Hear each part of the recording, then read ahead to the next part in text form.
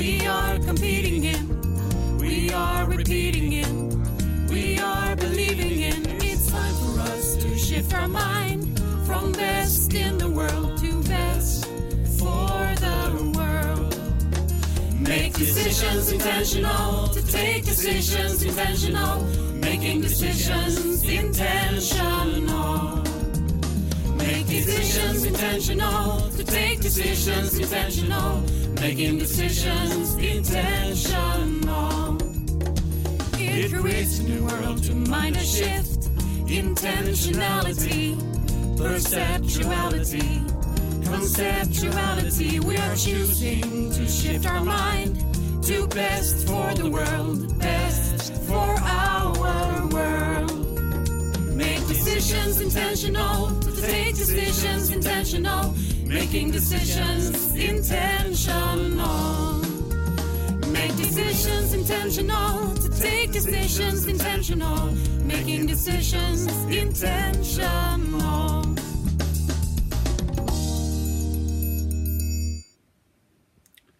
Welcome to FiDE, Foundation for Intentional Decision, and today's episode about choice and choices. I'm here today with my colleague Jens Rinnelt. Welcome, Jens, and say hello to the audience. Thank you, Stellan. Nice to be here again. Yeah, we have had a lot of interesting dialogues together, you and I. We're now into the 6th program, episode number 6. We started out with a clear intent a couple of weeks ago, and then we moved through both the history of ideas behind what we're going to talk about today, choice and choices, and the history of ideas taking our society from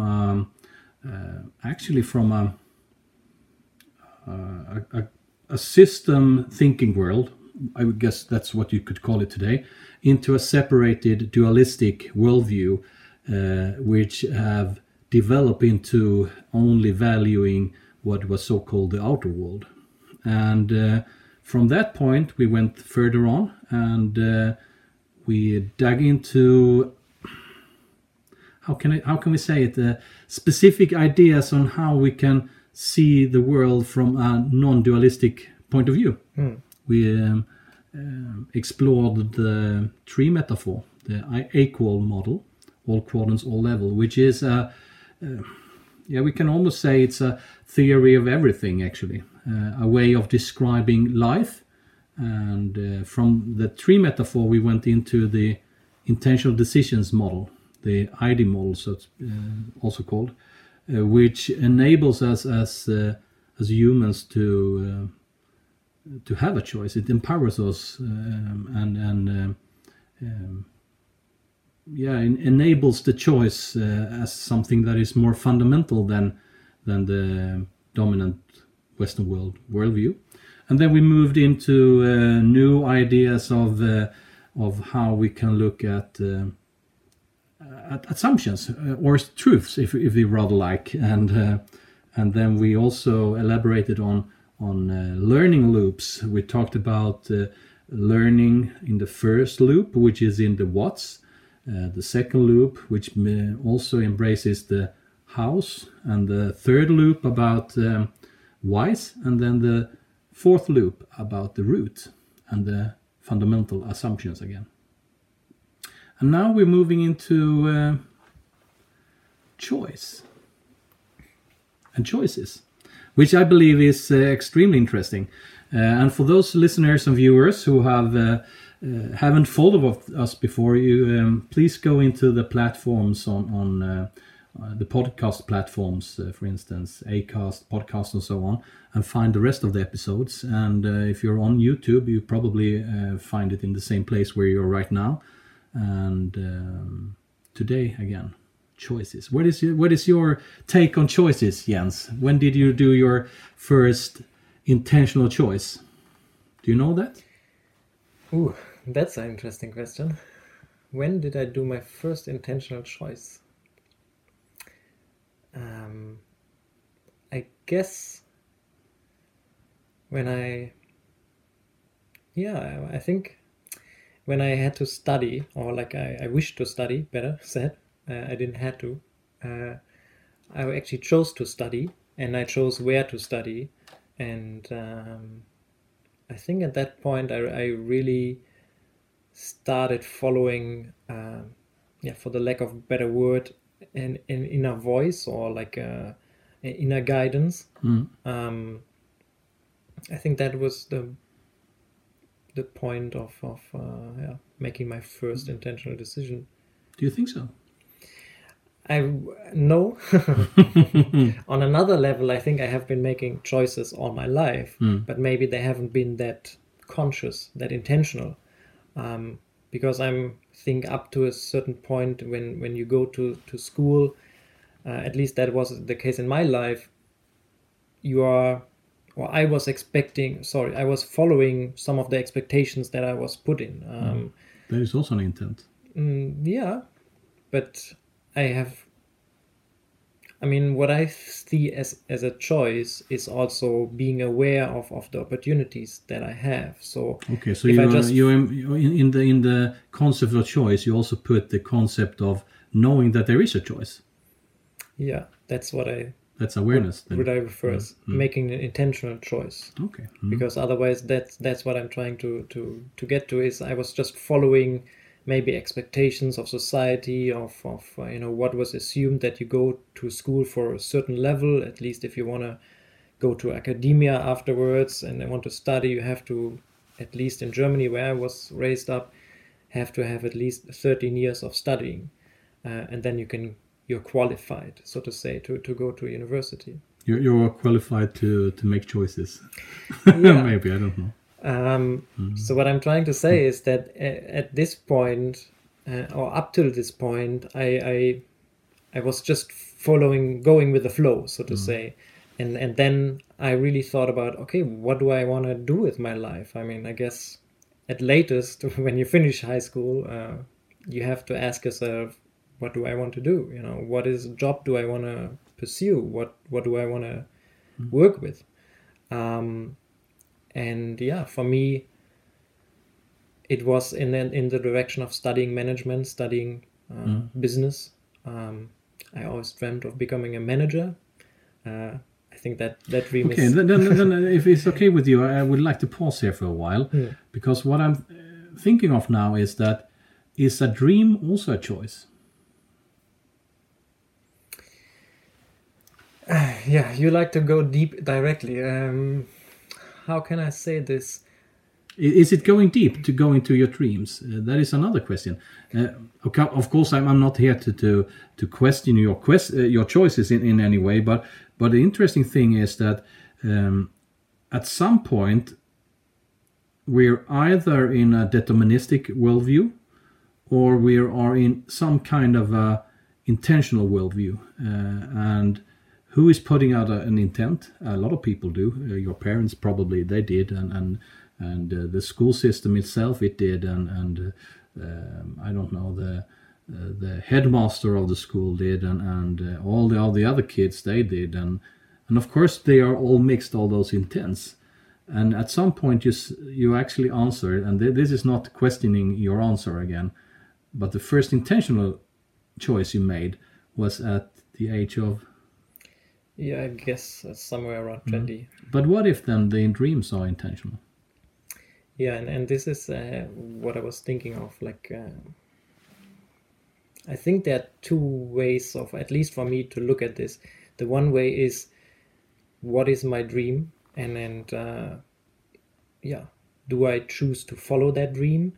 And then that's why I meant with going deep, because if you can also ask the question, what enables me to have that dream? Like, where's that dream coming from? Or where's that idea coming from? Is this my idea? Is this an idea that is floating around somewhere that I'm just able to, tap into? And that is an interesting question for me to, who does this idea belong to? And do I have then the ability to sense the idea? And if I have the dream or the idea, I can make a choice of, do I want this idea to be true, or do I want to follow this path? So what I'm thinking of here is that when we're talking about intentional decisions, we can talk about something that is, are we aware of that there is a choice? That's the first question, maybe. The next question would then be, do I do my choices consciously or unconsciously or even subconsciously? What is actually taking those decisions in my life? I mean, every day we do a lot of decisions. We take decisions, I don't know how many thousand decisions we take every day. Most of them are more or less habitual. We do it over and over again, and it doesn't take much effort from us, opening a door, taking a step. Some of them are deeply programmed, if deep is now the word, I don't know, but more or less a subconscious way of living the life. And on another level, we can always make a conscious, aware, and also intentional choice and take an intentional decision. I believe there are many levels here when talking about the choice. It's about talking about possibility of choice. Is there a choice or not? And from that point then, choosing on what framework do I have when I prioritize, for instance, or when I take a choice? What do I do? A lot of people say, yeah, maybe we're not that rational as we like to think we are, and maybe we go for some kind of a I don't know, feeling or fear or whatever it is based choice. But also it could also be that we're making an intuitive choice, which I believe is something that we haven't in the Western world, at least not in the society I've been raised, valued at all. And then when we are at the next part, we have, let's say we have chosen, how do I stick with that choice? And the good thing with choices, I believe, is that you can always take a new one. So you don't have to be stuck in it. But on the other side, what if I have made a choice? Then I would like to have the effect of it and not doubting it. Was it the right choice, or should I take another one? And that, because then I lose the power of the choice. So there are many ways to look at the choices. Shall we? Which one should we start on? Should we start on seeing choices? Yeah, let's start maybe there. Some kind of a possibility realm or something. Exactly, and I think you described it quite accurately, or I would agree to this description, is you need to have some kind of awareness of what am I choosing. Because when I look at making a choice in itself, there is this dimension of I'm choosing something over something else, or I'm choosing something in relation to something else. So I'm making a choice between maybe two equal. Yeah, I understand what you're looking for. You're more or less looking for, am I choosing red or green, or big or small, or whatever it is. That means that you have to have some kind of awareness that there is a choice that you're actually making. But again, let's say that most of the choices we do aren't even in the realm of awareness. Then the question would be then, how can we see choices that are not easily seen? How can we do that? How can we do that? That's extremely interesting. First of all, you could say that, do I have to see to believe, or do I have to believe to see? And we're raised in the paradigm which means that you have to see to be able to believe. But when we're talking about choices, I would say it's the other way around. You actually have to believe to be able to see.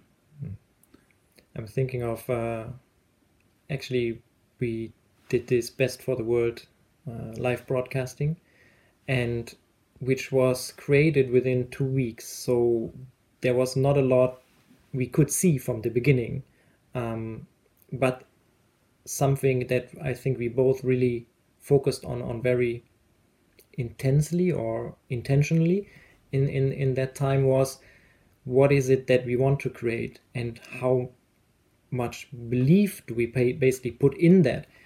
Trust, maybe. Exactly, trusting in something which we can't see. And I used the metaphor of we have to walk on a bridge while building it. And then every step that you're taking, you have to trust that the next step you're taking will be on an emerging ground, so to say. So you really walk the bridge while building it. And you have to have trust while taking steps forward. You also had some interesting dialogues about how to deal with uncertainty in the last weeks. Can you elaborate a little bit? Yeah, I can on that? definitely do that. And before I do that, I would say that what we're talking about here now as choice is more or less what is manifesting an idea into something else.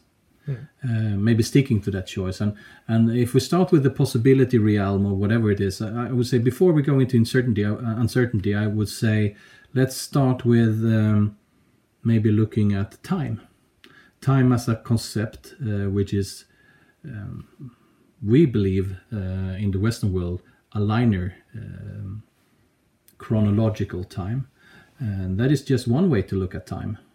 And if you're in a chronological time and connect that to choice, the only thing we can do is to choose in the present moment for the next present moment.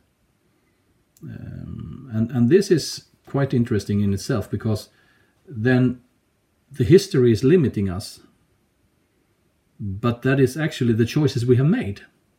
So if we connect those two, then we are actually creating some kind of a possibility realm. And this was seen by people for many thousand years ago. For instance, the ancient Egyptians, the old Egyptian, what do you call it? The people who lived maybe 5,000 years ago in Egypt, they had, at least that I know of, at least two times, not only the chronological, it was called Chronos, also the possibility realm called Kairos. And for me, that is more or less connecting those two ideas into one. And from every point in Chronos, there was a Kairos. And the interesting thing then would be looking at the present moment. One could say that all the choices I've made in life have prepared me for this specific moment. And they're also some kind of a definition of myself right now. So they define who I am at this certain moment. But at the same time, I'm also at this certain moment not longer away from another definition than a choice. So for me, time and choice is intervened in a very interesting, not only philosophical, I would say more practical way. How can I use this in my day-to-day life, this knowledge about a possibility realm? Yeah, and I think as you said, if you have this chronological time, you're actually limited because somehow the past predicts the future. But if you think about, for example, personal development, inner child work, shadow work, you actually take the present moment and go back into memories from your early childhood and change the story that you're attached to, change basically the interpretation that you make out of a certain experience or a situation that you have been in. So, and you change the past, so to say, in the current moment. And that influences, again, how you might go further in the future. So everything is kind of co-created in the present moment. Yeah, I love this. And talking then about choice, that is also how I choose to look at my history. Do I look at the history or the choices I've already made with anger or frustration or guilt or whatever that feeling could be, or do I look at them with gratefulness and embracing with love every part of my previous versions of myself? And this will, a lot of studies have actually shown that showing gratefulness to what have been, embracing that will also bring joy in the future. So this is things we know, but we we haven't found in the Western world so far, I guess, ways of, how should I say, internalize it into the thought models we have. But this is where this interesting thing with the choice connecting to intentional decision comes, because for you who have followed this episode, those programs in this FiDE series, have heard about the intentional decision model and what it enables us to do. And for me, it's actually connecting a new theory of causality with a new theory of choice. That's how I look at it, and that is interesting in itself. And then we can move into the idea of uncertainty, for instance, which is in the predominant Western worldview seen as something that is bad. As soon as uncertainty comes into the room, you get frightened. You lose your stability. You lose your path. You lose your ability to find paths. You lose almost everything. But what really happens is that what uncertainty really brings into the room is a possibility realm, a potential of new choices, a potential of new choices. Yeah, I mean, I can only agree. It's like, I think what we normally think of when we look at uncertainty is like there's an empty field and we don't know what to do with this, because all the previously established rules, norms, guidances, orientations to give us a direction, or to at least guide us in some way, they are just falling apart. And I can take it actually back to my example when I finished studying. For the first time in my life, I didn't have any kind of environment around me that was telling me like, what is the next step? It was always like, at least in the last semesters, for half a year, it was clear like, okay, when do I write my next thesis? When do I write my next exams? When do I have which classes next week? So there was always kind of a plan on what to do next. And once I graduated, all of this basically fell away, and I was standing on this empty field looking at, okay, so what job do I get now? Plus my studies were not preparing me for a specific role.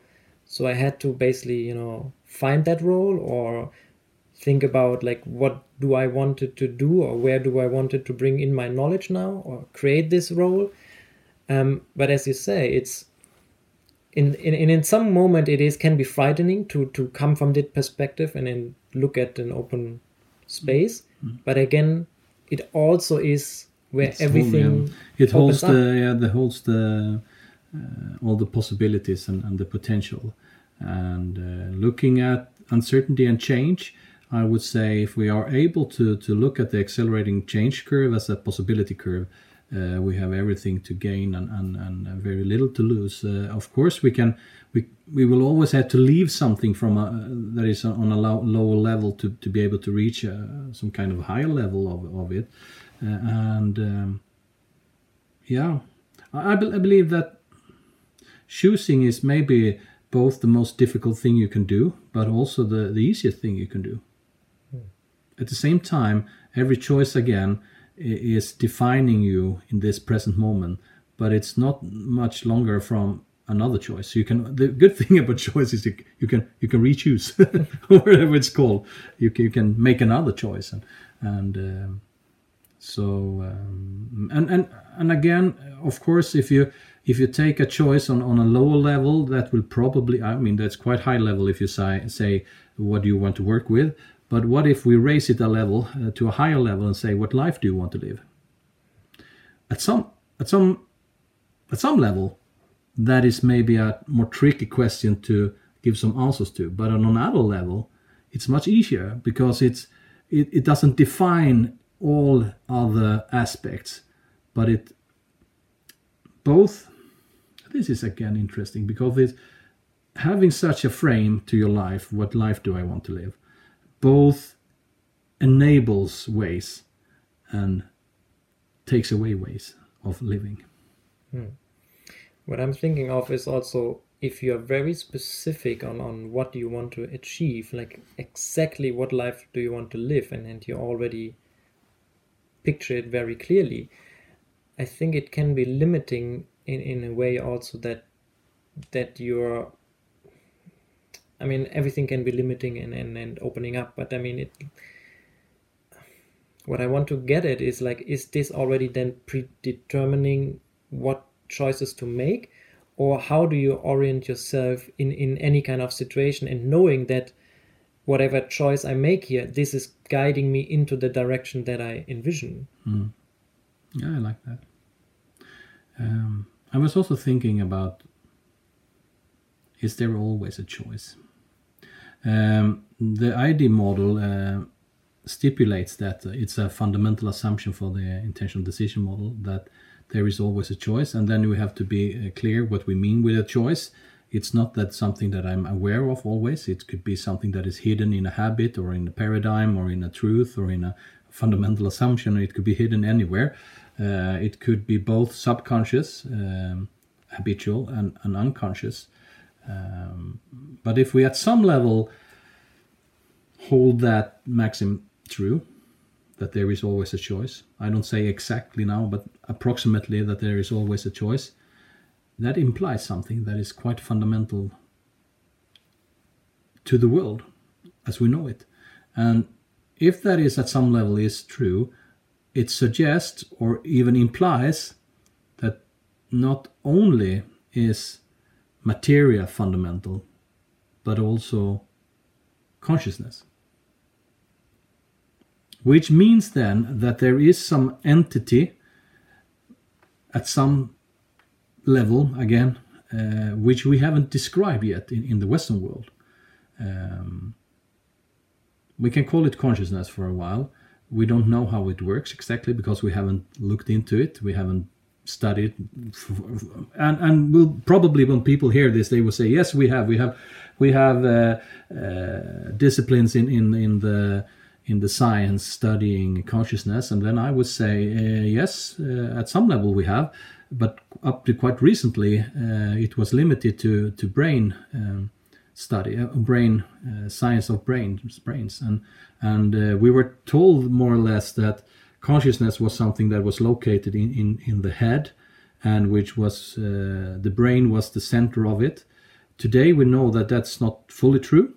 Even if we're still in the body, we can say that consciousness is also now found, because we have found neurons in the heart and in the what do you call it, stomach, yeah. So that is already at that point suggesting that consciousness is not locally found in the brain, but more in a broader perspective. And still, we, again, if we go for the maxim that what we see is what there is, and we say that materia is the only fundamental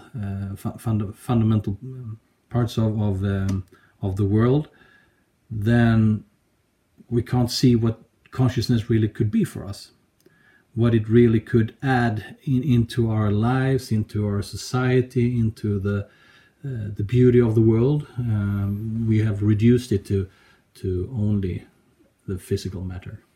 Yeah, and I mean, there's a valid argument in that, because if you cut open the body, you will probably not find consciousness. So, but it's still at the same time, we are accepting that we have a self-identity, what you referred to earlier, that all the choices I have made so far, they give me an image of myself, that it's basically just an image of how I see myself. It's not a physical existence. But this is actually contradicting itself, because if we have the worldview only saying that what we see is what there is, how do you then describe yourself? What is you?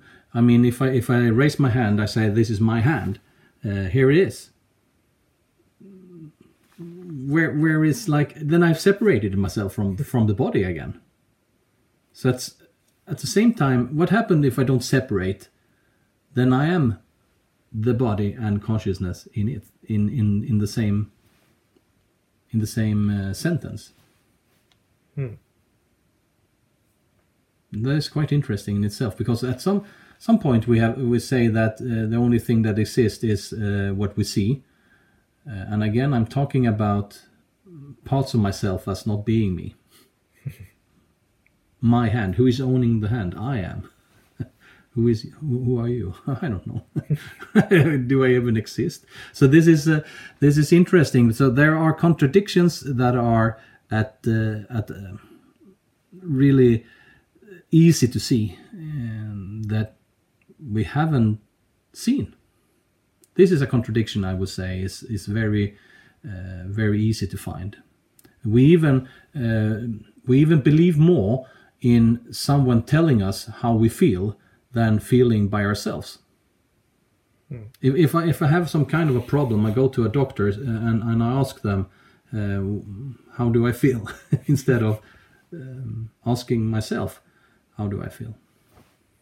Yeah, and I think it's so interesting that we accept these kind of physical developments, and you know, we believe that we as people have to grow, and then up to a certain age we grow in our bodies, and then we grow perhaps in different ways. And then what I'm trying to say is, like, in some way we accept that there's a physical growth or physical development that we accept, but then there are also more mental concepts of, like, yeah, we go through childhood, we go through adulthood, we go to puberty, but where is exactly the you know, border of that development? You can't really tell. So what I'm trying to say is, like, these are more mental concepts that we use to describe, and to some degree who has accepted that. And speaking of consciousness, because that is something I would describe as totally metaphysical, it seems like we from the beginning, we don't even allow a discussion about, might there be a evolution or a development in consciousness, because, as you said, it's very difficult to study. Actually, it's very difficult to grasp, at least from a perspective of, if you only can measure. Yeah, if you only can measure, then you have a problem. If that is the only tool you have, I don't know, a ruler, a clock, measuring times and measuring spaces, then of course there will be a problem. Yeah, and I think that's sorry. that's what I think is where I see in the Western world we have really difficulties to talk about these inner development, so to say, consciousness development. It is kind of ruled out from the beginning, but without any really reasoning. No, there is maybe no good reason at all. And we in I guess it was in the episode number 1. I guess when we talked about the history of ideas connected to choice and to worldviews and so on. We also realized that the worldview in the Western world, based upon the inner and outer world, the Descartesian dualism, was not only some kind of, I mean, we came to the conclusion that we have mistaken an inner subjective idea to become an outer, and this is so funny, outer objective reality or truth, which is in itself quite interesting. How come that we have come to the point in believing actually in some kind of it's a belief system that but we don't see it as a belief system. We see it as a truth. So we have mistaken this inner subjective idea of measuring as something that is an outer objective reality, which also means that there are a lot of both new ideas and ancient ideas on how to talk about inner development. If inner is now the word, we can talk about conscious development. I like that. And evolution of consciousness, and that also raises again, of course, the questions of what is consciousness. And to be able to do it, we have to believe that there is something. Otherwise, we can't study it. So that's again, do we have to see to be able to believe, or do we have to believe to be able to see? And I would say believing in consciousness is for me, it's not hard at all, because I believe, again, belief is probably fundamental in this sense. I believe that there is consciousness that is fundamental at the same level as materia, and this all comes from the fundamental assumption that there is always a choice, which then leads to some kind of an alternative way of thinking about inner and outer. You spoke about metaphysical and physical, which is a good way, I guess, to describe the consciousness and the materia, and then we can use the inner and outer definition to another realm, or another way of thinking, and that would be the inner world as something that is dynamic, and the outer world to something that is static. And we talked about this in the first episode. So if some of you listen now and want to dig a little bit deeper into it, please visit that episode. What then comes out is actually from intentional decisions, the intentional decision model language. What we have then is first, we can call it the phase. I don't know what to call it, but first step would be having a possibility of choice, seeing that there are choices, and maximize them more or less. You want, again, as you said, if you don't believe that there are any choices, then you have a problem in itself. So if you see only one or even zero choices, you don't believe that there is a choice. So you have to believe that there is a choice, maybe choices, to have one. Yeah, and I think the dynamic between physical and metaphysical is if I take a physical pen, then I only have, it is only one pen, it's one physical object. But if I take now a metaphysical perspective, I can put myself around the pen and look at it from different angles, and soon it becomes something else. It becomes something I can use, to whatever I can do with the pen besides writing with it. So there is a way of, using your fantasy, your metaphysical perspective to look at a physical object and look at it from different angles. And that is what I'm trying to get is what you're saying is like, how can I see more opportunities? And you could also say that at some level you could say that everything is a fantasy, and on another way to put it is that nothing is a fantasy, because as soon as you put in a new perspective, a new perception of this pen, it's part of the pen. So what it can't be measured, for instance, is the feeling of holding a pen, or the feeling of writing a book with this pen, or the feeling of writing a bestseller with this pen. And what we are suggesting here is for you who are listening or viewing this episode is that not only is there a pen, but there is also an idea about it. And the idea about that pen is also the pen. And I think, speaking about consciousness development, as undefined or loosely defined it actually is, I think with a higher level of consciousness, you are able to see more opportunities. More ideas. Exactly. That's a good way to talk about it. What if the pen would be red instead of, in this case, blue? What if that pen would be given to someone who writes a poem? So, you could actually find a story about the pen.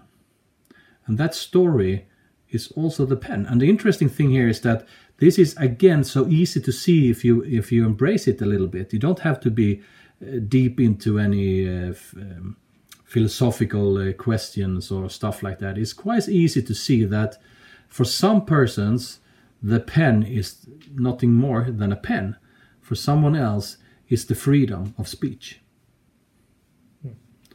And it's even called the pen club, I guess, the club of the pens. Isn't it the freedom of speech club? It's called the pen club, I guess. It's the journalist club for defending the free speech of the word of the free. Yeah.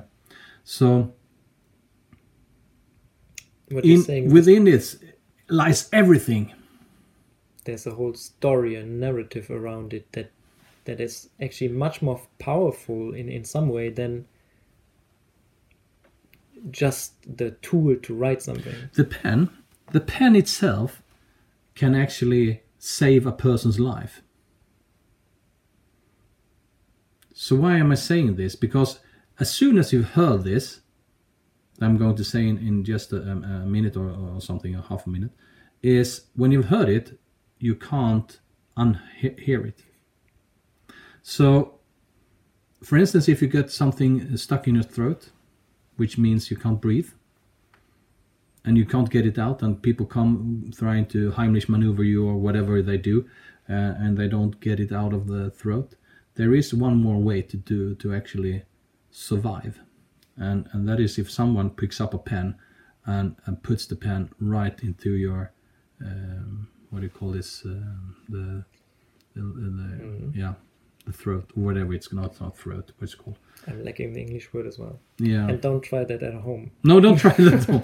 But again, this could actually save someone's life if you know this. And now that you heard it, you can't unhear it. So you will always know that a pen can save a person's life. That's interesting in itself. A pen could also be used for many things. For instance, we have already talked about writing a bestseller or a poem or a beautiful song or whatever it is. And it's also the freedom of speech for someone. It could also be seen as the way of finding perception as perspectives. So if you listen now or you're looking at this program, please pick up a pen, hold it between your thumb and your what do you call this finger? Index finger between your thumb and index finger on the middle of the pen, and you hold it a little bit downwards, like in height of your stomach, and you look at it from above, and then you start doing circles with it, circles clockwise. So when you look at this from above, you see the pen. You can do this, Jens, at the same time as me. Take the other pen and clockwise. Okay. So now we have like a clockwise circle going on, just going on with a circle. And as you circle this pen, you move it upwards, upwards, upwards, high up, passing your breast, passing your head, and you continue to do this all the way up until it's up over your head, and then you look at it. Okay, so what is the direction now? This is spooky. Counterclockwise. Again, you can try it again. Start from here, down here. Yeah, I know. It is odd. So if you listen on I this... have to do it again. You have to do it again to leave it. Yeah, this is so odd. And I've seen it, but I still don't believe it. You've seen it, still don't believe it. Okay, so once more. So everyone that listens and looks at the YouTube clip now or listen to the podcast. What you do is you take a pen. You hold it between your thumb and your index finger on the middle of the pen. You put it perpendicular, to yourself, and you look at it from above, and then you start doing circles with it, and the circles are going clockwise. And when you have this circling, you do like more or less a spiral, so you go upwards, upwards, upwards, the same. Don't change anything, and you put it up above your head, and when you now look at it, what is the direction? The clock has changed. Yeah. The time is going backwards. So easily done and so spooky. Could this really be true? Could this really be true? I love it it. at home. Try this one. You should Exactly. definitely try it home. Fantastic, yeah. So the metaphysical and the physical world are connected in some way. As soon as you realize that, you also realize that a description only giving you the physical world is a limited description. It only holds causality within that realm. That means as long as you only believe what you see, you can only find causality in that realm, which is, from my point of view, an extremely limited worldview. And I just had an experience. I mean, before you showed me even this fantastic experiment, when you were talking about what else you can do with the pen, I had this clear image of what are you going to say in my head already, even though you didn't say what you're going to say. So my question is here, how is this even possible? Because you have to have the image of what are you going to say, what you can do with the pen. It already was very visual in my head, and I could see what you're going to say next. So how is this even possible? That's my question, because we didn't communicate before. We don't know what. How do you know that? And what worldview didn't we communicate? Yeah, I mean, I said we didn't In the use physical language. In the physical Exactly. worldview, we didn't communicate.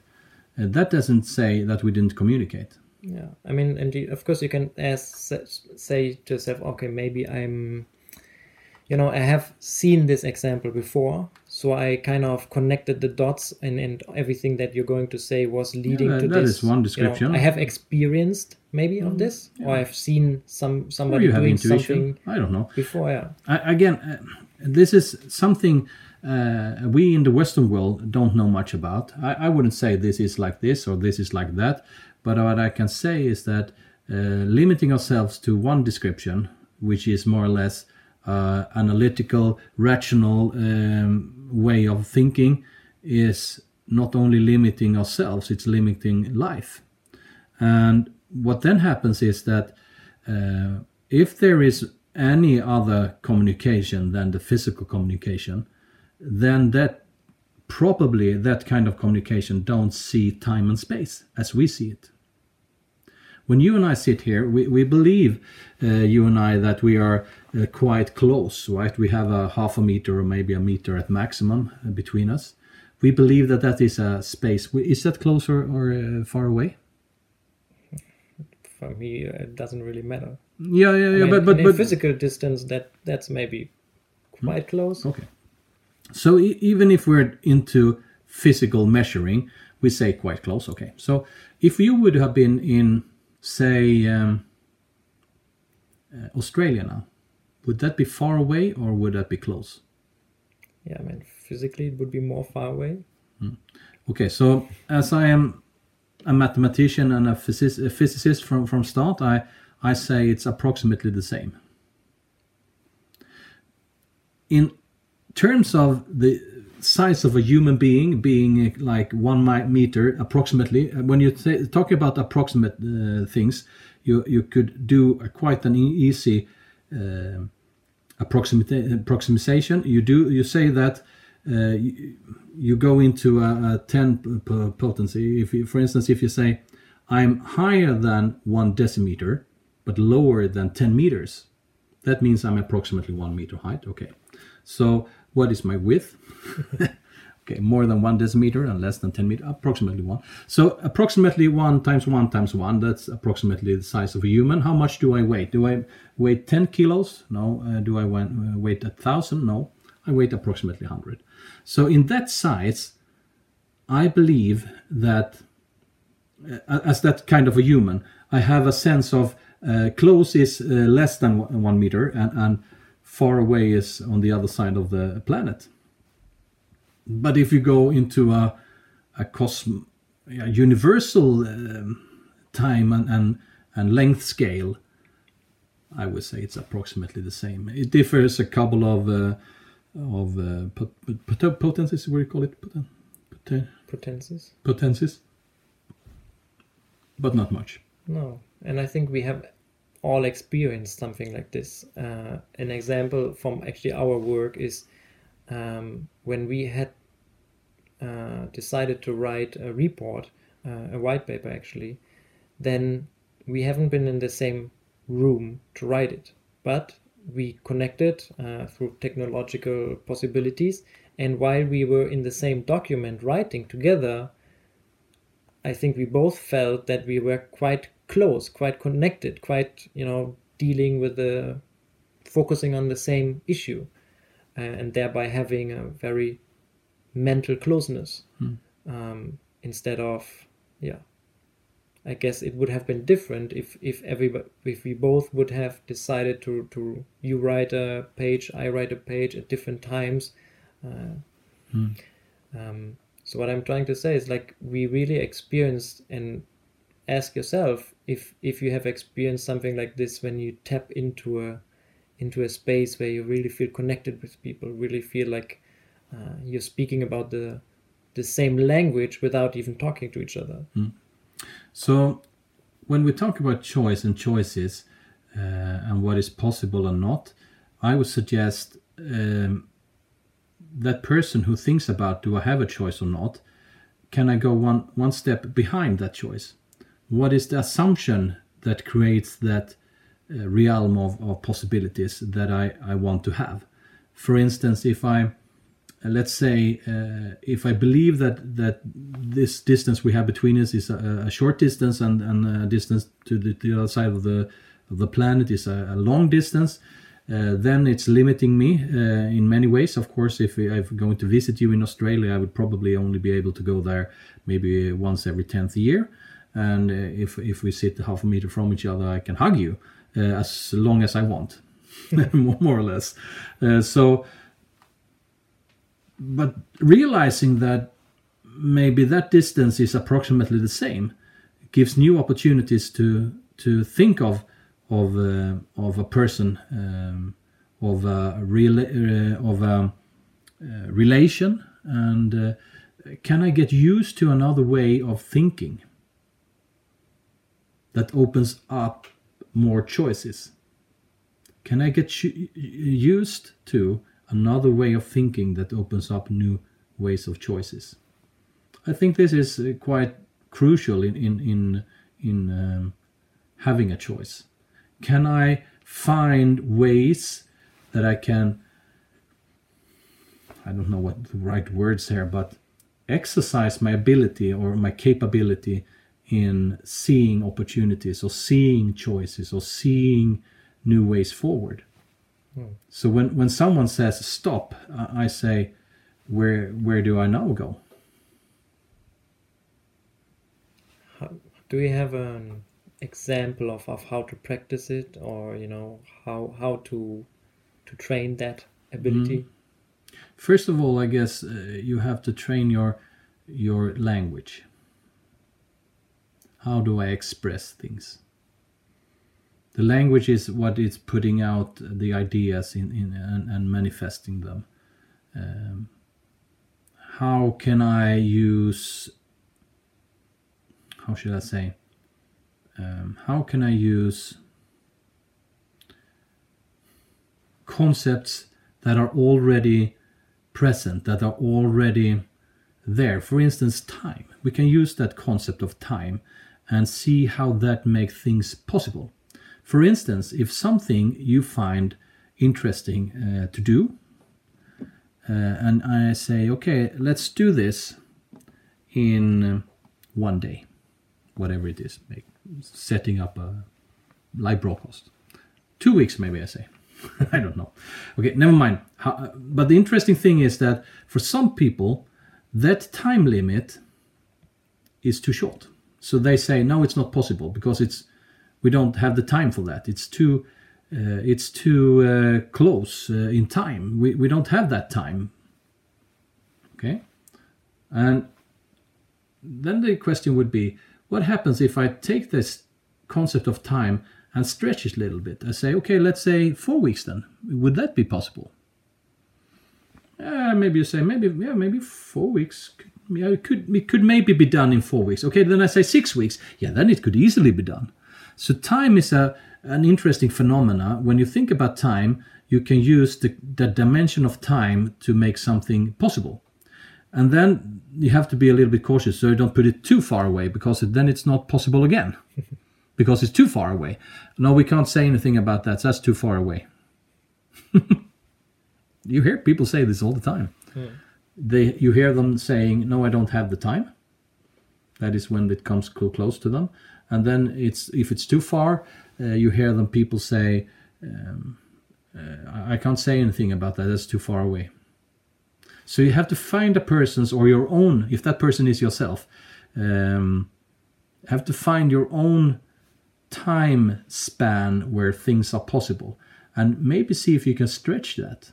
You don't have to stretch it much, but what if something that is entirely possible in 2 weeks, and you think as much as you can in 2 weeks almost equals 1 week? Done. I'm thinking of that. I think time is a fascinating concept in itself.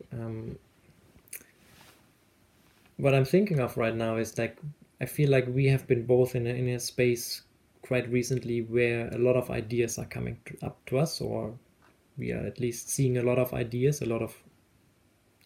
let's call them ideas. And my question here is basically, when is the timing right to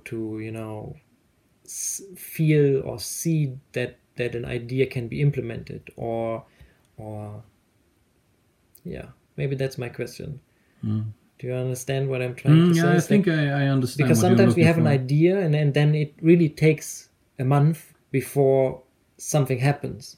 Yeah, okay. So I would say this is another, connecting to choice, something I wouldn't say different, but it's another dimension of choice, and that is, when is the choice finding its own context? When whatever it is that want to emerge, it will emerge, I guess. And so whatever it is that want to emerge is the idea. So when the idea wants to emerge, it has to have a context for that idea to emerge. And the context is something you create. Are you ready to create the context for this idea? Maybe you're ready for the idea itself, but not for the context of it. So it's almost like you have to find various dimensions and connecting them. Maybe if I take an example, if you have an idea of saying, I would like to, I don't know, play the piano. I never played the piano. I would like to play the piano. Then you also, the idea of it is one thing, and finding the context to do it. I mean, it probably means that you have to be in the possibility realm of pianos for a while. You have to be there with melodies and with the harmonies and with the piano itself, feeling it, embracing it. That context will have to meet with the idea. And you have to be willing to have both the idea and the context together. So how long will it take for you to learn the piano? To be able to play? Okay, that means that you have to have, again, an idea on what is being able to play. If you want to be a concert pianist, I don't know, 10,000 hours. No, I don't know. But if you want to play for house need, like on Christmas and so on, it has to have some kind of a context in forms of dedication, but not into. You don't have to only do that. No, I understand what you're saying. You have to find different dimensions, as you said. Are you willing to be a concert pianist? What do you call it? Pianist. Yeah. Do you want to be in that context? I wouldn't want to be in that context. I have other things I want to explore in life than playing the piano, but I would like to play the piano. So what I'm hearing from you is that there are a lot of dimensions coming together, and in that way it forms kind of a complex environment or situation where a lot of things have to come together. But one of the aspects is definitely motivation of effort, and then also, I guess, trust in the choice. Maybe. Trust in the process also. Like, yeah, trust in the process, definitely. But also trust in the choice. So if I decide I want to play the piano, then at some point I will play the piano. Or I'm already playing the piano. Or maybe you've already played the piano. Or played, yeah. So again, using time here is interesting because, again, if we take the concept of time, putting it into the choice of playing the piano, is playing the piano something that is ahead of you all the time. As soon as I can play the piano. As soon, what is as soon as? When I can play the piano? When is the when? Then you have to have a lot of energy going into controlling time. And most of us don't put that energy into it. So maybe you should use a language which is, I play the piano. It's not something I'm going to do. I'm already doing it, and I've already done it maybe. Yeah, that is... Can I see myself playing the piano? That is again a lot related to vision and using your imagination, but also not only using the imagination, it's again not something that is in the future. No, it's manifesting. Again, we can take the pen. We had this fantastic experience with the pen here before. As soon as we put the idea of the pen at the same level of the physical pen, something is happening with the pen. Something is happening with the piano. And I'm looking forward to your first concert. No, I'm just kidding. I played the saxophone. You played it? Oh, right. That was quite a funny thing. There's something else I wanted to ask you, because before the show we talked about a lot of ideas, and then I asked you, how do you know when you have a good idea, or how do you know when an idea is good? And you said something really interesting. What did I say? Do you remember? You said that you can feel it in the stomach. Yeah, wherever it is. Oh, yeah, in the body. And then that is interesting to me, because it brings me back to, or brings us back to, making choices, of course, but also knowing which choices to make. And there are again different levels maybe, or different ways of how you can look at it. You can look at it from a very rational point, Yeah, but that's I think one way to do it. rationality has, that's what I tried to get at earlier, is like, if you look at a very straightforward cause and effect relationship, then maybe it is limiting. No, hold your horses here, because if you're talking about causality in the realm of the physical world, yes. Yes, exactly. But if you broaden the causality, then you will see that there are connections to things that you didn't see before. So I think the causality is always there, but maybe it's wider than you think, or I would say it is wider than you think. Whatever you think, it is wider than you think. So whatever worldview you have, I would say the causality is bigger than that worldview. That is probably something you could show with mathematics, I guess. Yeah, and so what I'm trying to say is that from maybe a rational point of view, you don't see that connection, but that's right. That's right. On an intuitive level, you maybe are more able to tap into this space and feel this connection. Yes. Could you say like this? If you're talking about rational choice, what if I am? Okay, I'm going to pose something here. See if you agree on this. We make choices all the time. So far, so good. We make choices. We believe that we are rational in the choice making. At some level, we know we're not. But then we have made a choice. And then we want it to be so rational. So we re-rationalize it afterwards to be able to say it was rational, which is quite unrational, because it's like having the worst case scenario of the best case scenario. I mean, the best case scenario is maybe using your intuition, and the worst case scenario is using your intuition, then saying it was a rational choice. That is crazy, actually. A lot of, I think this is quite human, or at some level, but also quite Western worldish. We make choices and we want to have them as rational as possible, so we rationalize them afterwards. And to be honest, a lot of choices we do are stupid. No, and I mean, they're fantastic. From a rational point of view. Fantastic experiments by Dan Gilbert, who exactly explained this dynamic. Like we believe we chose rationally, and then afterwards we justify basically the decision we have made. And my question here is like, what is so attractive on appearing as rational? Because I was always falling into the trap here. Okay, so I believe, instead of saying it is, I believe that this is connected to the limited causality.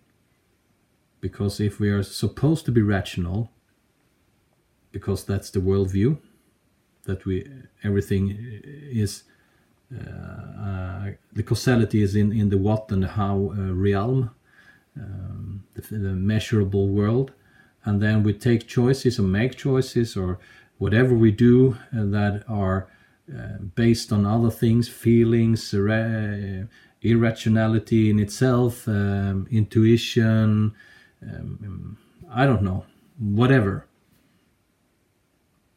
How can you justify a choice not being rational? Never. It has to be rational, because otherwise it's not a choice, right? And you don't want to have not doing it. If you're supposed to be some kind of a rational person, the most rational thing is that you make choices, right? It's quite irrational if you don't do it. So from the rational point of view, you have to make choices, and all choices have to be rational. So you're actually stuck in making rational choices rational.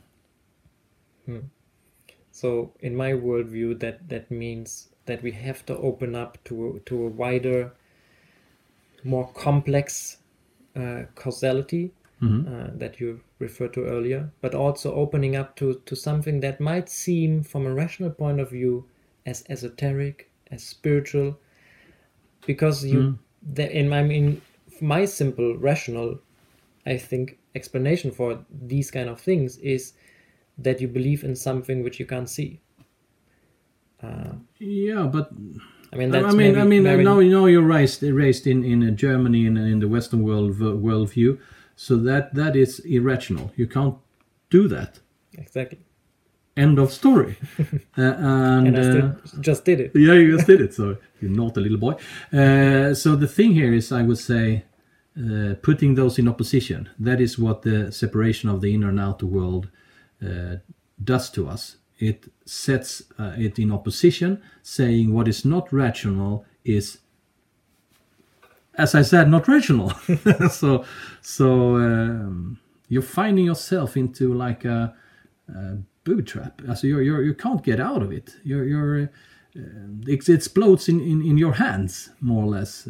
As soon as you try to do something outside the rationality, it says kaboom, and there are no explanations for it. How could it be? And the only thing we can do is try to find a rational way. So again, you sitting there on half a meter away from me, having a clear view in yourself what I'm going to say the next coming minutes or whatever I don't know how soon before, is by definition not happening.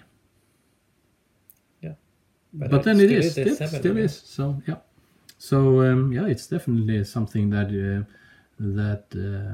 is part of people's life, and either we go on the map in the Western worldview, the intellectual paradigm, that map is based upon measuring, or we go on the reality. We can't say anything else than it's real. So which one do you choose? The map or the reality? I would say let's go for the reality and then maybe find a better map that includes what we experience. Because otherwise it's not relevant. So maybe we should call it relevant instead of rational.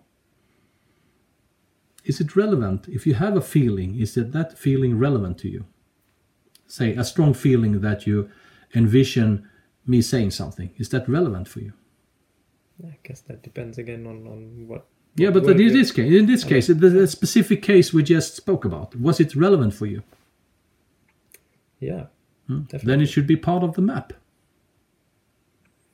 Yeah, and I think you put it nicely. Like, what do we choose in the end? Like, there is some kind of, I don't know, entity where we can call it consciousness, we can call it conscious agent, we can call it whatever we call it. There is something there that needs to be expressed and that needs to be seen, or at least believed in to be able to be seen, or at least hold as possible to be believed in to be able to seen. What it is? Yeah, maybe some people during evolution of man has found the answer. I don't know. And I mean, we stumbled upon the issue of language a couple of times already during this program.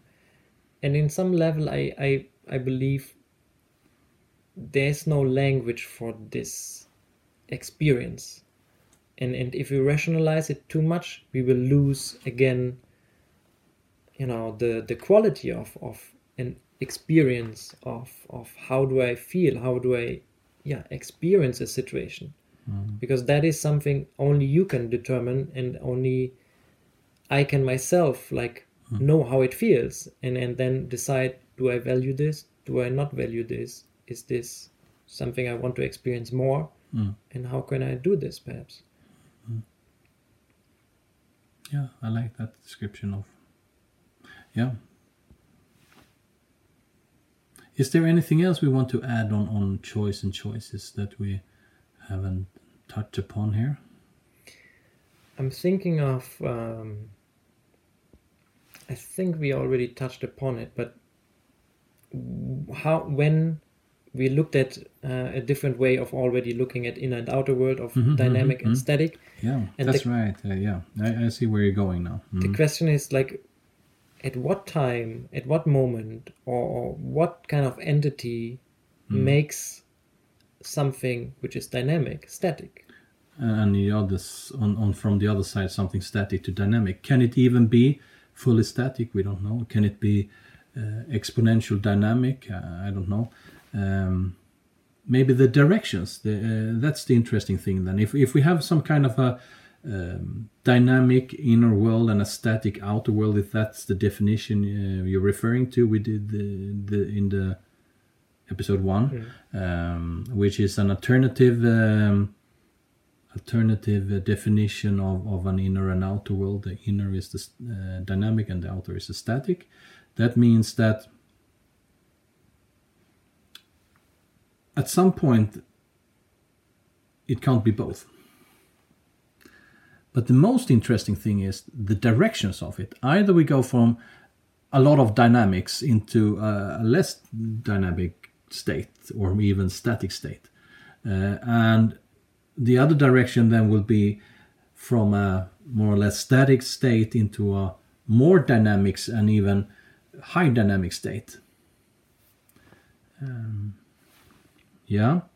I would say, if we use the terminology we have had with the inner and outer world with dynamic static, we more or less have the wave, and we have the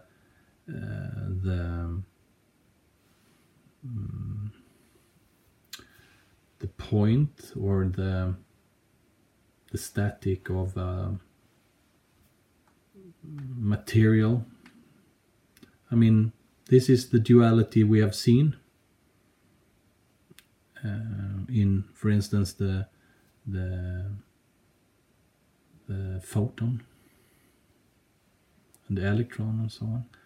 And the best way we have in the mathematical realm to describe this is the Schrödinger equation. If this is really connecting to this, I guess, but I don't fully say it is, because I haven't dug into that much. But I would say it's appealing, at least, to have such a practical description of causality connected to choice as the ID model, intentional decision model, and at the same time having the possibility, at least, to reformulate it into a mathematical description that could be used for cosmological reasons. And then I would say quantum mechanics is a good way to take that step, at least from the point we're standing as a world right now. That would mean that there is some kind of a possibility realm. We can call that the Schrödinger equation. And there is something that collapses the Schrödinger equation. And the most common interpretation of that is the Copenhagen interpretation, saying that consciousness is collapsing the Schrödinger equation.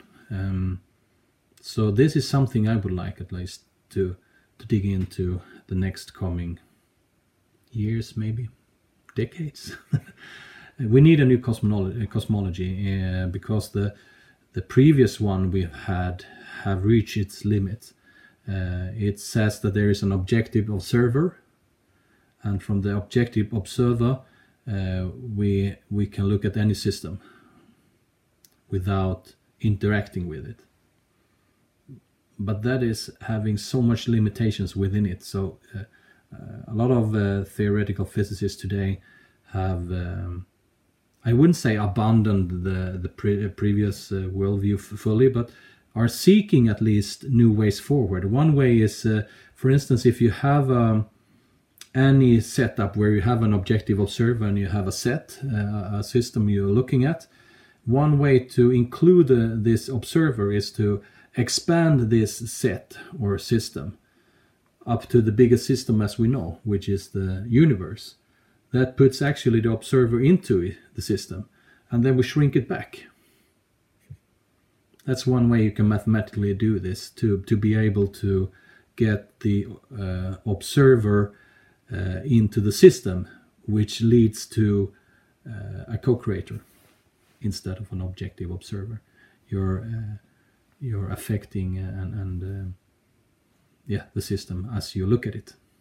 Yeah, and I mean that's exactly where I was leading to, because also what you're saying is, in my interpretation, that with how you look at the system already creates an interpretation of the system. So already this is the Jens Rinelt the Jens Rinelt interpretation. I love it.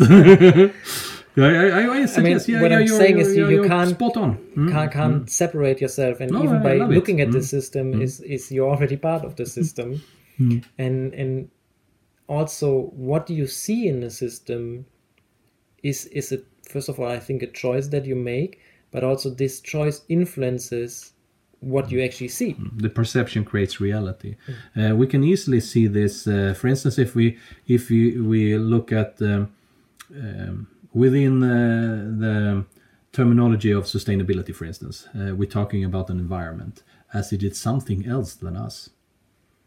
So how come that we look at something and without realizing that it can only be an environment if there is something to which it is an environment, that it's already in the terminology. So to be able to see an environment, you will have to be part of it. But no, the environment is something else. Something else, not us. It's something that has to be saved. And that's we stumble on our own lack of I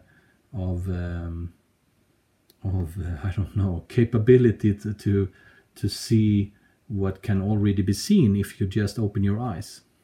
So I mean, yeah, a lot of things has to be revealed here.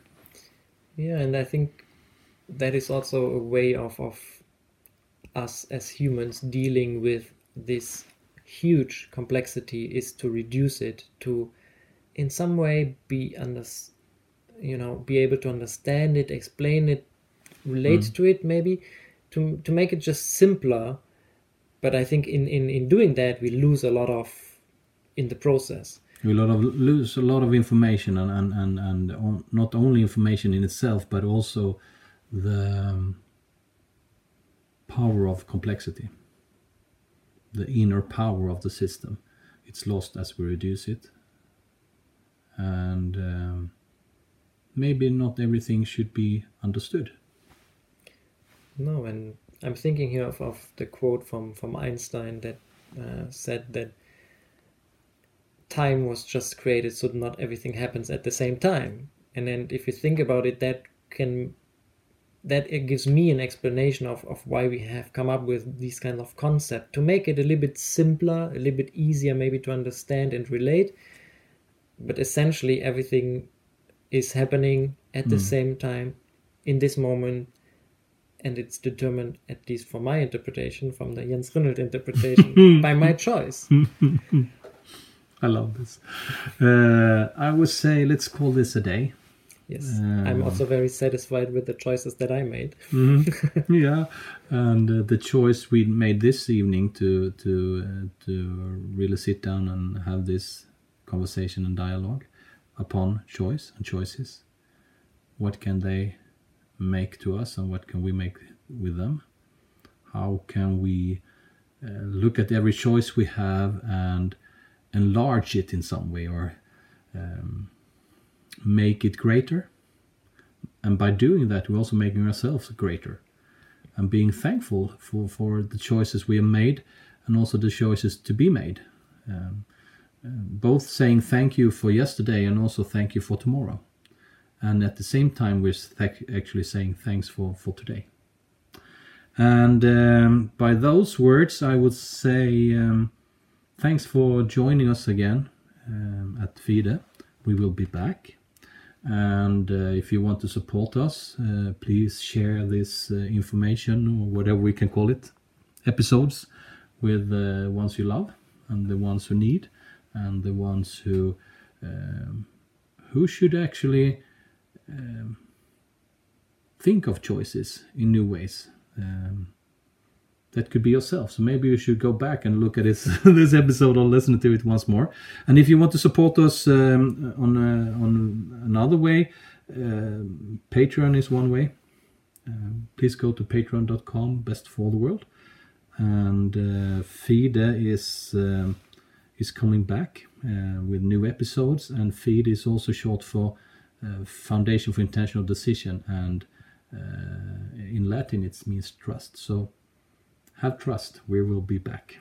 Isn't that a good ending? I couldn't have said it better. Thank you so much, Stellan, for guiding us and exploring together. Yeah, guiding. Choices. We're like exploring. No one knows what will come. Thank you, and see you again. Bye.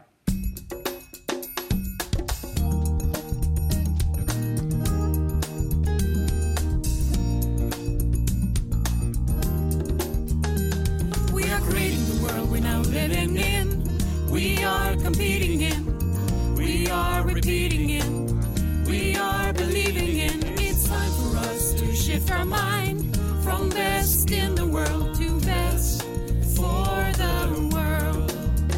Make decisions intentional, to take decisions intentional, making decisions intentional. Make decisions intentional, to take decisions intentional, making decisions intentional. It creates a new world to mind a shift.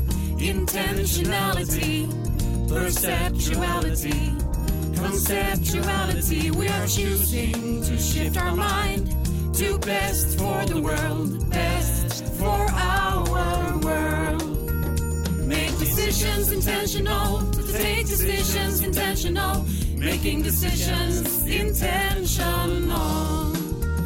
Make decisions intentional, to take decisions intentional, making decisions intentional.